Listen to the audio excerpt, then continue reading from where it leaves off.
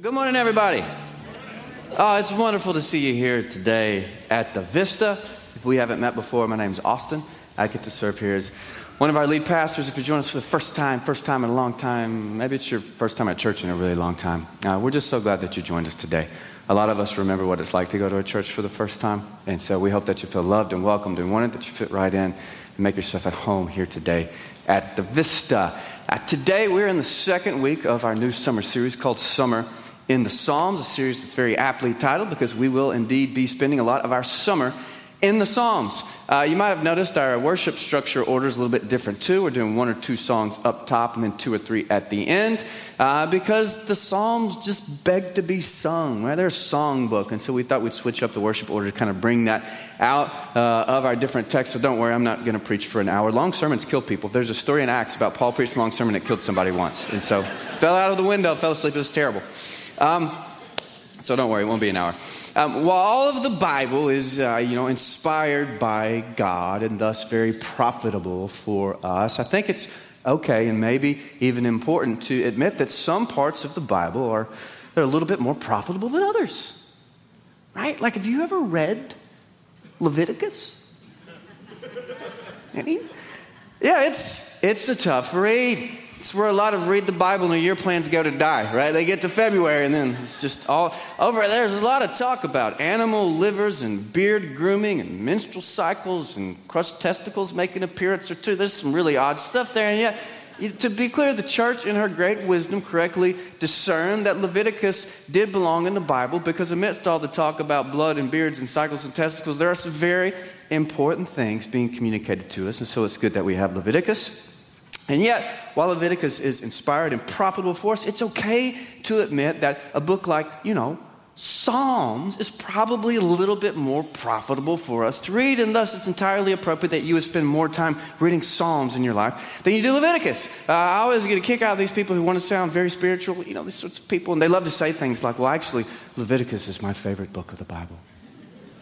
And I always think, man, stop trying so hard. That's like saying Ringo was the best Beatle. Yes, he was in the band, but was he John, Paul, or George's musical equal? No, stop trying so hard. It's fine to just be in the band. Case in point, the New Testament itself quotes and alludes to Psalms way more than it does Leviticus. And actually, the New Testament alludes and quotes the Psalms more than it does any other Old Testament book.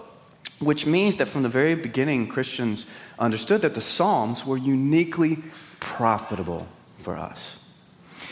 More specifically, right, the church has always recognized that the Psalms were unique and they were special and they were especially profitable because the Psalms are so profoundly honest.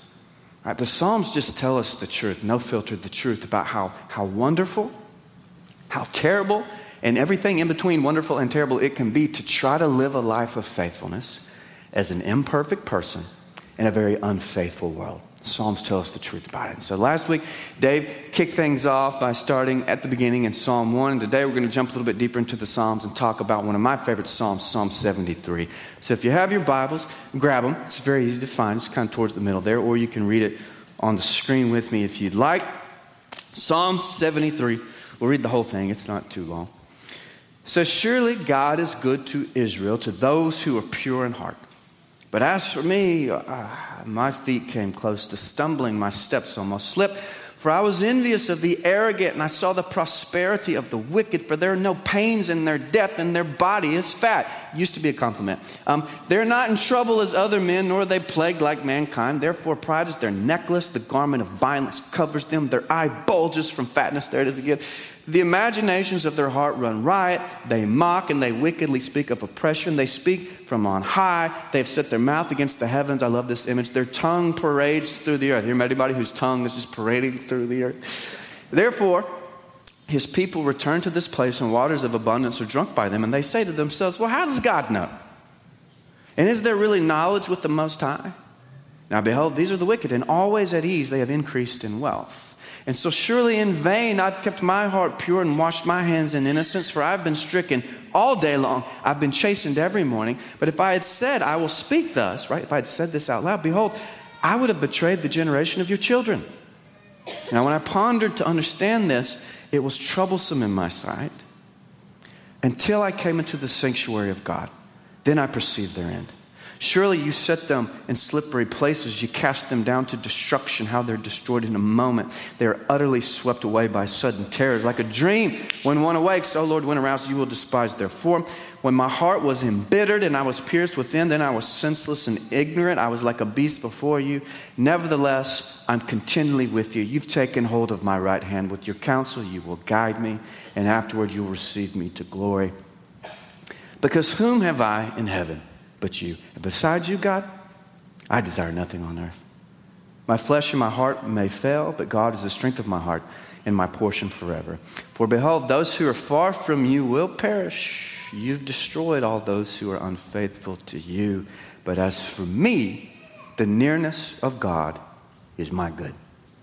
I've made the Lord my refuge, that I may tell of all your works. Psalm 73, 1 through 28. All right, so let's start off with a little crowd-sourced polling. Show of hands, okay? Can any of you think of someone whose life appears to be going way better than they deserve?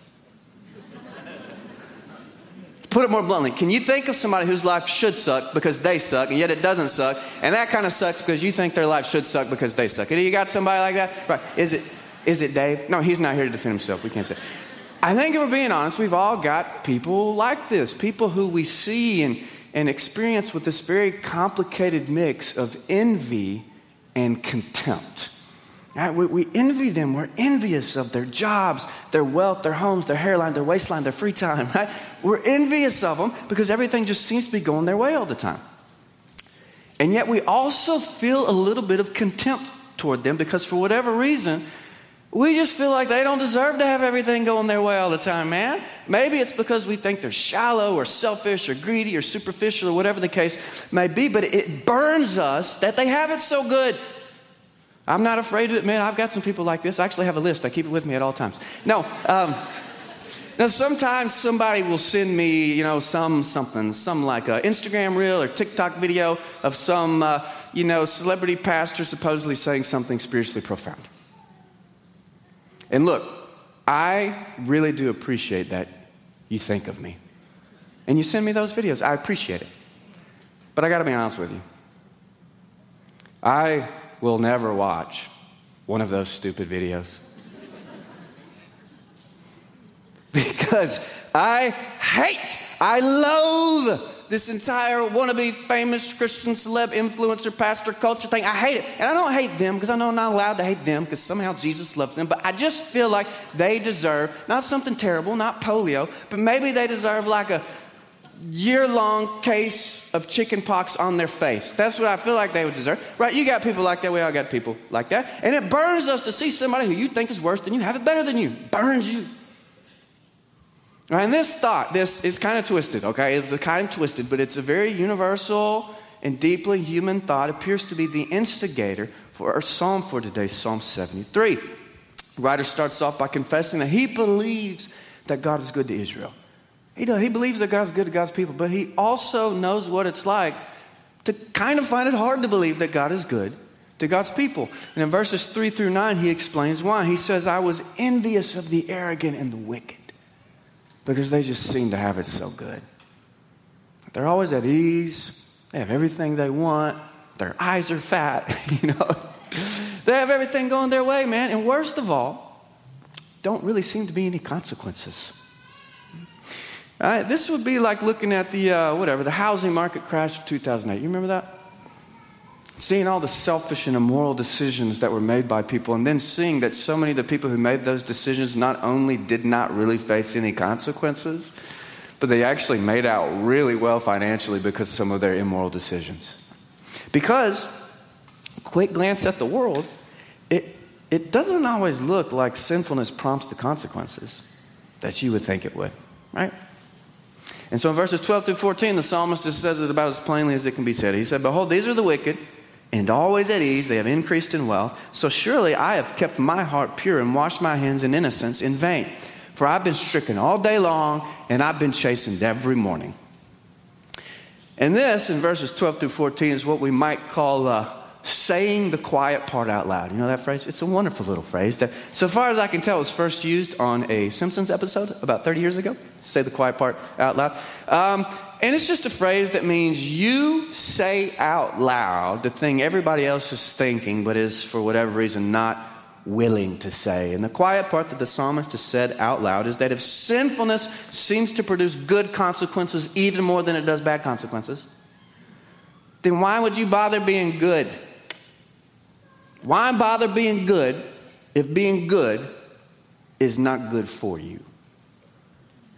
If you've been at Vista for long, then you know we try to be a place where skeptics are welcome. You know, we want to be the place where you come with your doubts, not the place that you avoid because you've got doubts. Right? And it's because our doubts come in all different shapes and sizes, and God's got room for all of them because God's not intimidated by any of them. In fact, we've got this class called Alpha. It's for people who are new to or skeptical about faith. It'll launch again in the fall. If you're one of those people and you got doubts, man, try that class out. As many modern people, we often have doubts about God's existence. Because for various reasons, we modern people, we look around the world and it's just not as clear to us that God is there. We feel God's absence in ways previous generations didn't. Modern people look at the world and it's just not as obvious that a good and gracious God made it and sustains it. But for most of human history, the greatest doubt was not whether or not God existed, but rather it was whether or not God was faithful. Right? When you read in Scripture, pay close attention. When you see people struggling with God, what they're really struggling with is this issue of God's faithfulness. It's people going, God, you promised that you would be there for us. You promised that you would have our back, that we could always count on you. And yet, our pets' heads are falling off.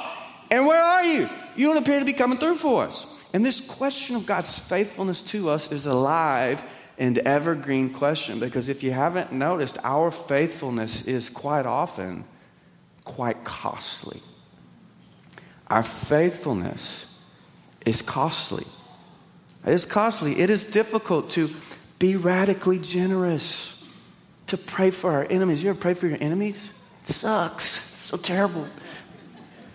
To turn the other cheek, to care for difficult people, to submit to one another, to serve one another, to practice spiritual disciplines. That stuff's all difficult. And so if your faith is not costing you anything except an hour occasionally on Sunday mornings, then you got some questions to ask yourself about your faith. Because our faithfulness is costly. And so if your faithfulness to God is costly, why would you do it if you don't get anything out of it? Why would you be faithful to God at great cost to yourself if God cannot be trusted to be faithful to you in return? And here we happen upon a thicket of very thorny theological questions. And so let's start navigating our way through the thicket with this. Here is a quote from Andy Stanley. Andy Stanley is a pastor of a very large church in Atlanta. And I want you to think about whether or not you agree with it. Okay, here's the quote. It says, following Jesus will make your life better, and it'll make you better at life. Following Jesus will make your life better, and it'll make you better at life. What do you think? Yes?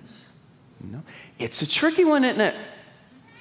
Because it does have some of these like yucky prosperity gospel vibes. You get that little whiff of prosperity gospel stuff now? Because it could easily lead you to believe that following Jesus is just a means to getting your life better, which most of us tend to think in terms of what? More stuff, more success, more worldly prosperity. And as we just discussed, this is not a particularly biblical idea, because Scripture is very clear that our faithfulness is often a source of adversity and not just worldly prosperity. And so from that angle, boo Andy Stanley.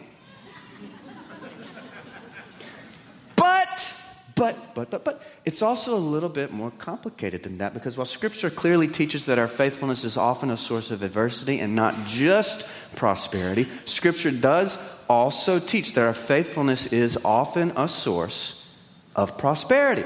And you remember what Dave talked about last week? Psalm 1:1-3, we'll read it again. How blessed is the man who does not walk in the counsel of the wicked, nor stand in the path of sinners, nor sit in the seat of scoffers, but his delight is in the law of the Lord. And in his law he meditates day and night. He will be like a tree firmly planted by streams of water, which yields its fruit in its season, and its leaf does not wither. And in whatever he does, what are these last two words?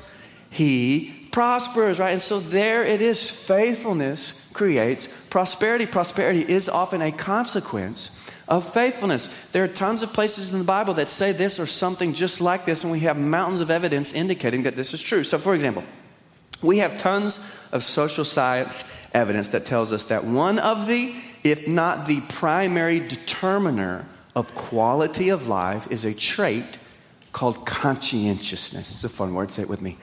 Conscientiousness. And conscientiousness basically means being a responsible and disciplined person. A conscientious person is a person with a highly functioning conscience. And I doubt that any of you will find it surprising to learn that responsible and disciplined people tend to be better at their jobs, have a better work-life balance, have a higher overall quality of life, and a much higher quality of life by virtually every higher life satisfaction, by literally every metric imaginable, than people who are not responsible and disciplined. Is that surprising to you?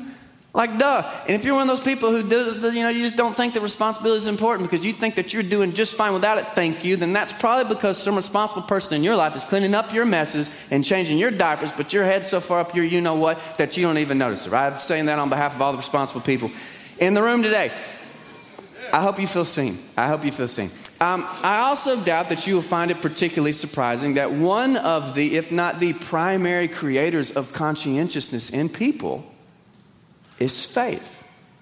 That faith has always been, is, and even in an increasingly post-Christian culture, it will continue to be the primary source of most conscientiousness in most people, right? To put this a bit simpler, wise people do tend to be better at life. And following Jesus does have a tendency to make us wiser. Does that make sense? All right, and so in that general qualified sense, yeah, following Jesus will make your life better and it'll make you better at life because you'll be a wiser person. That's true. But now to circle back to this dilemma at the heart of Psalm 73, why would you bother being good if it's not good for you? Why be faithful to God if God cannot be trusted to be faithful in return? The psalmist begins answering his own question in verse 17. You can turn back there. He says, he starts by saying that he came into the sanctuary of God. That's the phrase that's used, right? He came into the sanctuary of God. And it's very important to note, right? Because he's got these doubts. He's just voiced them through the first 16 verses. He's got these doubts. But do his doubts keep him out of the sanctuary of God? No. He just brings his doubts on into the sanctuary with him. He's like, I got these doubts. Guess I better go to church and sort them out, right? And again, that's the way we want you to think about your doubts. And then as he's in the sanctuary, in the temple, and worship with God's people, he has this epiphany where he sees something that changes everything for him. To be more specific, he sees two somethings. First, he sees that while wickedness is not always punished with the severity or punctuality that we wish it were, wickedness is always punished. Always punished. In verses 18 through 20, the psalmist says that this prosperity of the wicked that he has seen and it's made him really mad, he also says it's temporary. It's slippery. It's fragile. He says that God will eventually cast them down to destruction. When it comes to God's judgment upon wickedness, we have two kind of different but complementary ideas at work in Scripture. The first is this very active, aggressive picture of God's judgment where God actively intervenes to punish wickedness. Now, if you're a parent with kids, you know what I'm talking about, right? There are times where you can't just let it play itself out. You can't just let Junior learn the lesson. No, you got to just kind of intervene, lay down the law, put a stop to the wickedness, okay? So that's the way God does it sometimes. But then you have the second picture wherein, it's a more organic, patient picture of God's judgment upon wickedness, wherein God doesn't really need to intervene to punish people for wickedness because wickedness is its own punishment. You see this really clearly in a place like Romans 1. You remember that where we're told that the wrath of God is poured out on creation, all right? Ooh, what does that look like? Well, time and time again, Paul says, God poured out his wrath on people by giving them what they want. God poured his wrath out on people by saying, you want this sin? I'll give it to you, right? That's what God's wrath looks like, because the real punishment for being a greedy, self-absorbed person is not a lightning bolt to the brain from the heavens. But rather, the real punishment for being a greedy, self-absorbed person is that you have to be a greedy, self-absorbed person. Any of you ever been a greedy, self-absorbed person? I have a lot of experience in this field, and it's not a lot of fun. All that to say, the first thing the psalmist sees in the sanctuary is that while it might not happen in the fashion that he wished it did, wickedness is always punished. Nobody ever gets away with anything because wickedness is inherently punishing. Then the second part of the psalmist's epiphany is that he sees that the ultimate shape of God's faithfulness to us is not worldly prosperity for us, but God's nearness to us. I'll say that again. The ultimate shape of God's faithfulness to us is not worldly prosperity for us, but rather it's God's nearness to us. Dave touched on this some last week when he talked about how God's blessings come to various people in various seasons and various forms based upon variables that we'll never be able to completely understand or comprehend. And so taken in its totality, I'd suggest the scripture is very clear that while God loves to bless his children with good things, God loves to bless you with good things. Of course, God does. Right? Scripture is also very clear that no child of God is promised great wealth, great health, great status, great success, great worldly prosperity. We are not promised any of those things. But the one blessing that is absolutely unconditional, the one blessing we can always count on is God's nearness. I know some of you are thinking, I'd prefer a Land Rover. And that's part of the problem, right? And so what is God's nearness? It's a little trickier to define than you think, but it's a number of things, I suppose. It's that personal sense of communion with our Maker that I think probably all of us have felt at some moment. You know, it's the peace that you feel in morning prayer. And you know what I'm talking about? Oh. It's the joy that you feel enjoying a good meal with friends. It's the forgiveness that you know when you walk over to those tables and you receive communion. It's the gratitude that sets in on your heart when the sun sets on the end of a really good day. And so it's personal, God's nearness, but it's also very communal. Because being near to God means being near to God's people. It's inclusion in a community of faith. And all the invisible blessings that go with that, right? The wisdom, the stability, the help that is uniquely present when we gather together as God's people. It's not just magically out there in the world, and you shouldn't take it for granted. It's uniquely present here in ways you don't see, because it's like trying to talk to a fish about water, you know? Let's end with this.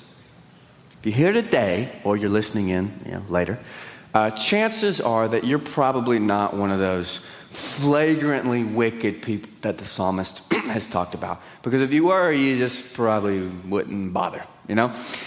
And so I'd be willing to bet that for most of us here today, the greatest temptation that we face is not some sort of flagrant wickedness, so much as it is what I would call calculated faithfulness. Calculated faithfulness. And what I mean by this is that I really do think that most of us want to be faithful. And we are willing to pay the cost of our faithfulness. Up to a point.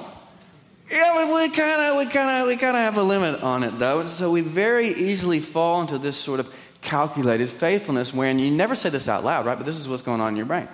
You want to find this sweet spot where you're like faithful enough to live with a clean conscience, live wisely, and enjoy some fruit, some prosperity from that wisdom. But you don't want to be so faithful that it causes you a lot of adversity. Right? We want to be faithful, yeah, but not so faithful that it cramps our style. Have I said the quiet part out loud? I got to tell you, this is a tough one. There is no easy solution here. And God knows that God does not expect us to enjoy adversity. You remember when Jesus was in the Garden of Gethsemane in agony? You remember that story? Before the crucifixion? You notice that Jesus didn't say, God, this adversity is so great, man. This is a great time. Can we do this every Thursday? Just put it on the calendar? No, Jesus hated the adversity that his faithfulness caused, okay? And so this is not about you needing to be a masochist to enjoy his adversity. It's not about that. We're not asked to enjoy adversity, but I do think that Psalm 73 would prompt us to aspire to be people who cherish God's blessings, absolutely, in the various forms that they come to us over the course of our lives. We cherish God's blessings. But that we would be people who understand that God's ultimate blessing is God's nearness. And so that we could say truthfully with the psalmist, but as for me, the nearness of God is my good. I've made the Lord my refuge. Amen. Let's pray together. Gracious God, thank you for the gift of today. We are glad that you have decided to let us be here for another day in your imperfect but still very good world. We come before you and we admit that when we look around the world, man, it just doesn't look like wickedness is getting the consequences that it should. We see people all around us who have it better than us, and we don't understand it, and it frustrates us. And so often we feel as though our faithfulness doesn't produce the dividends that we wish it would. And so we just tell you the truth about that. We bring it before you. We come into your sanctuary with it because you want to hear about it, because you know what it's like to be a human. And we ask that you would help us to become people who enjoy your blessings in whatever form they come, but who understand that the ultimate blessing you could ever offer us is yourself.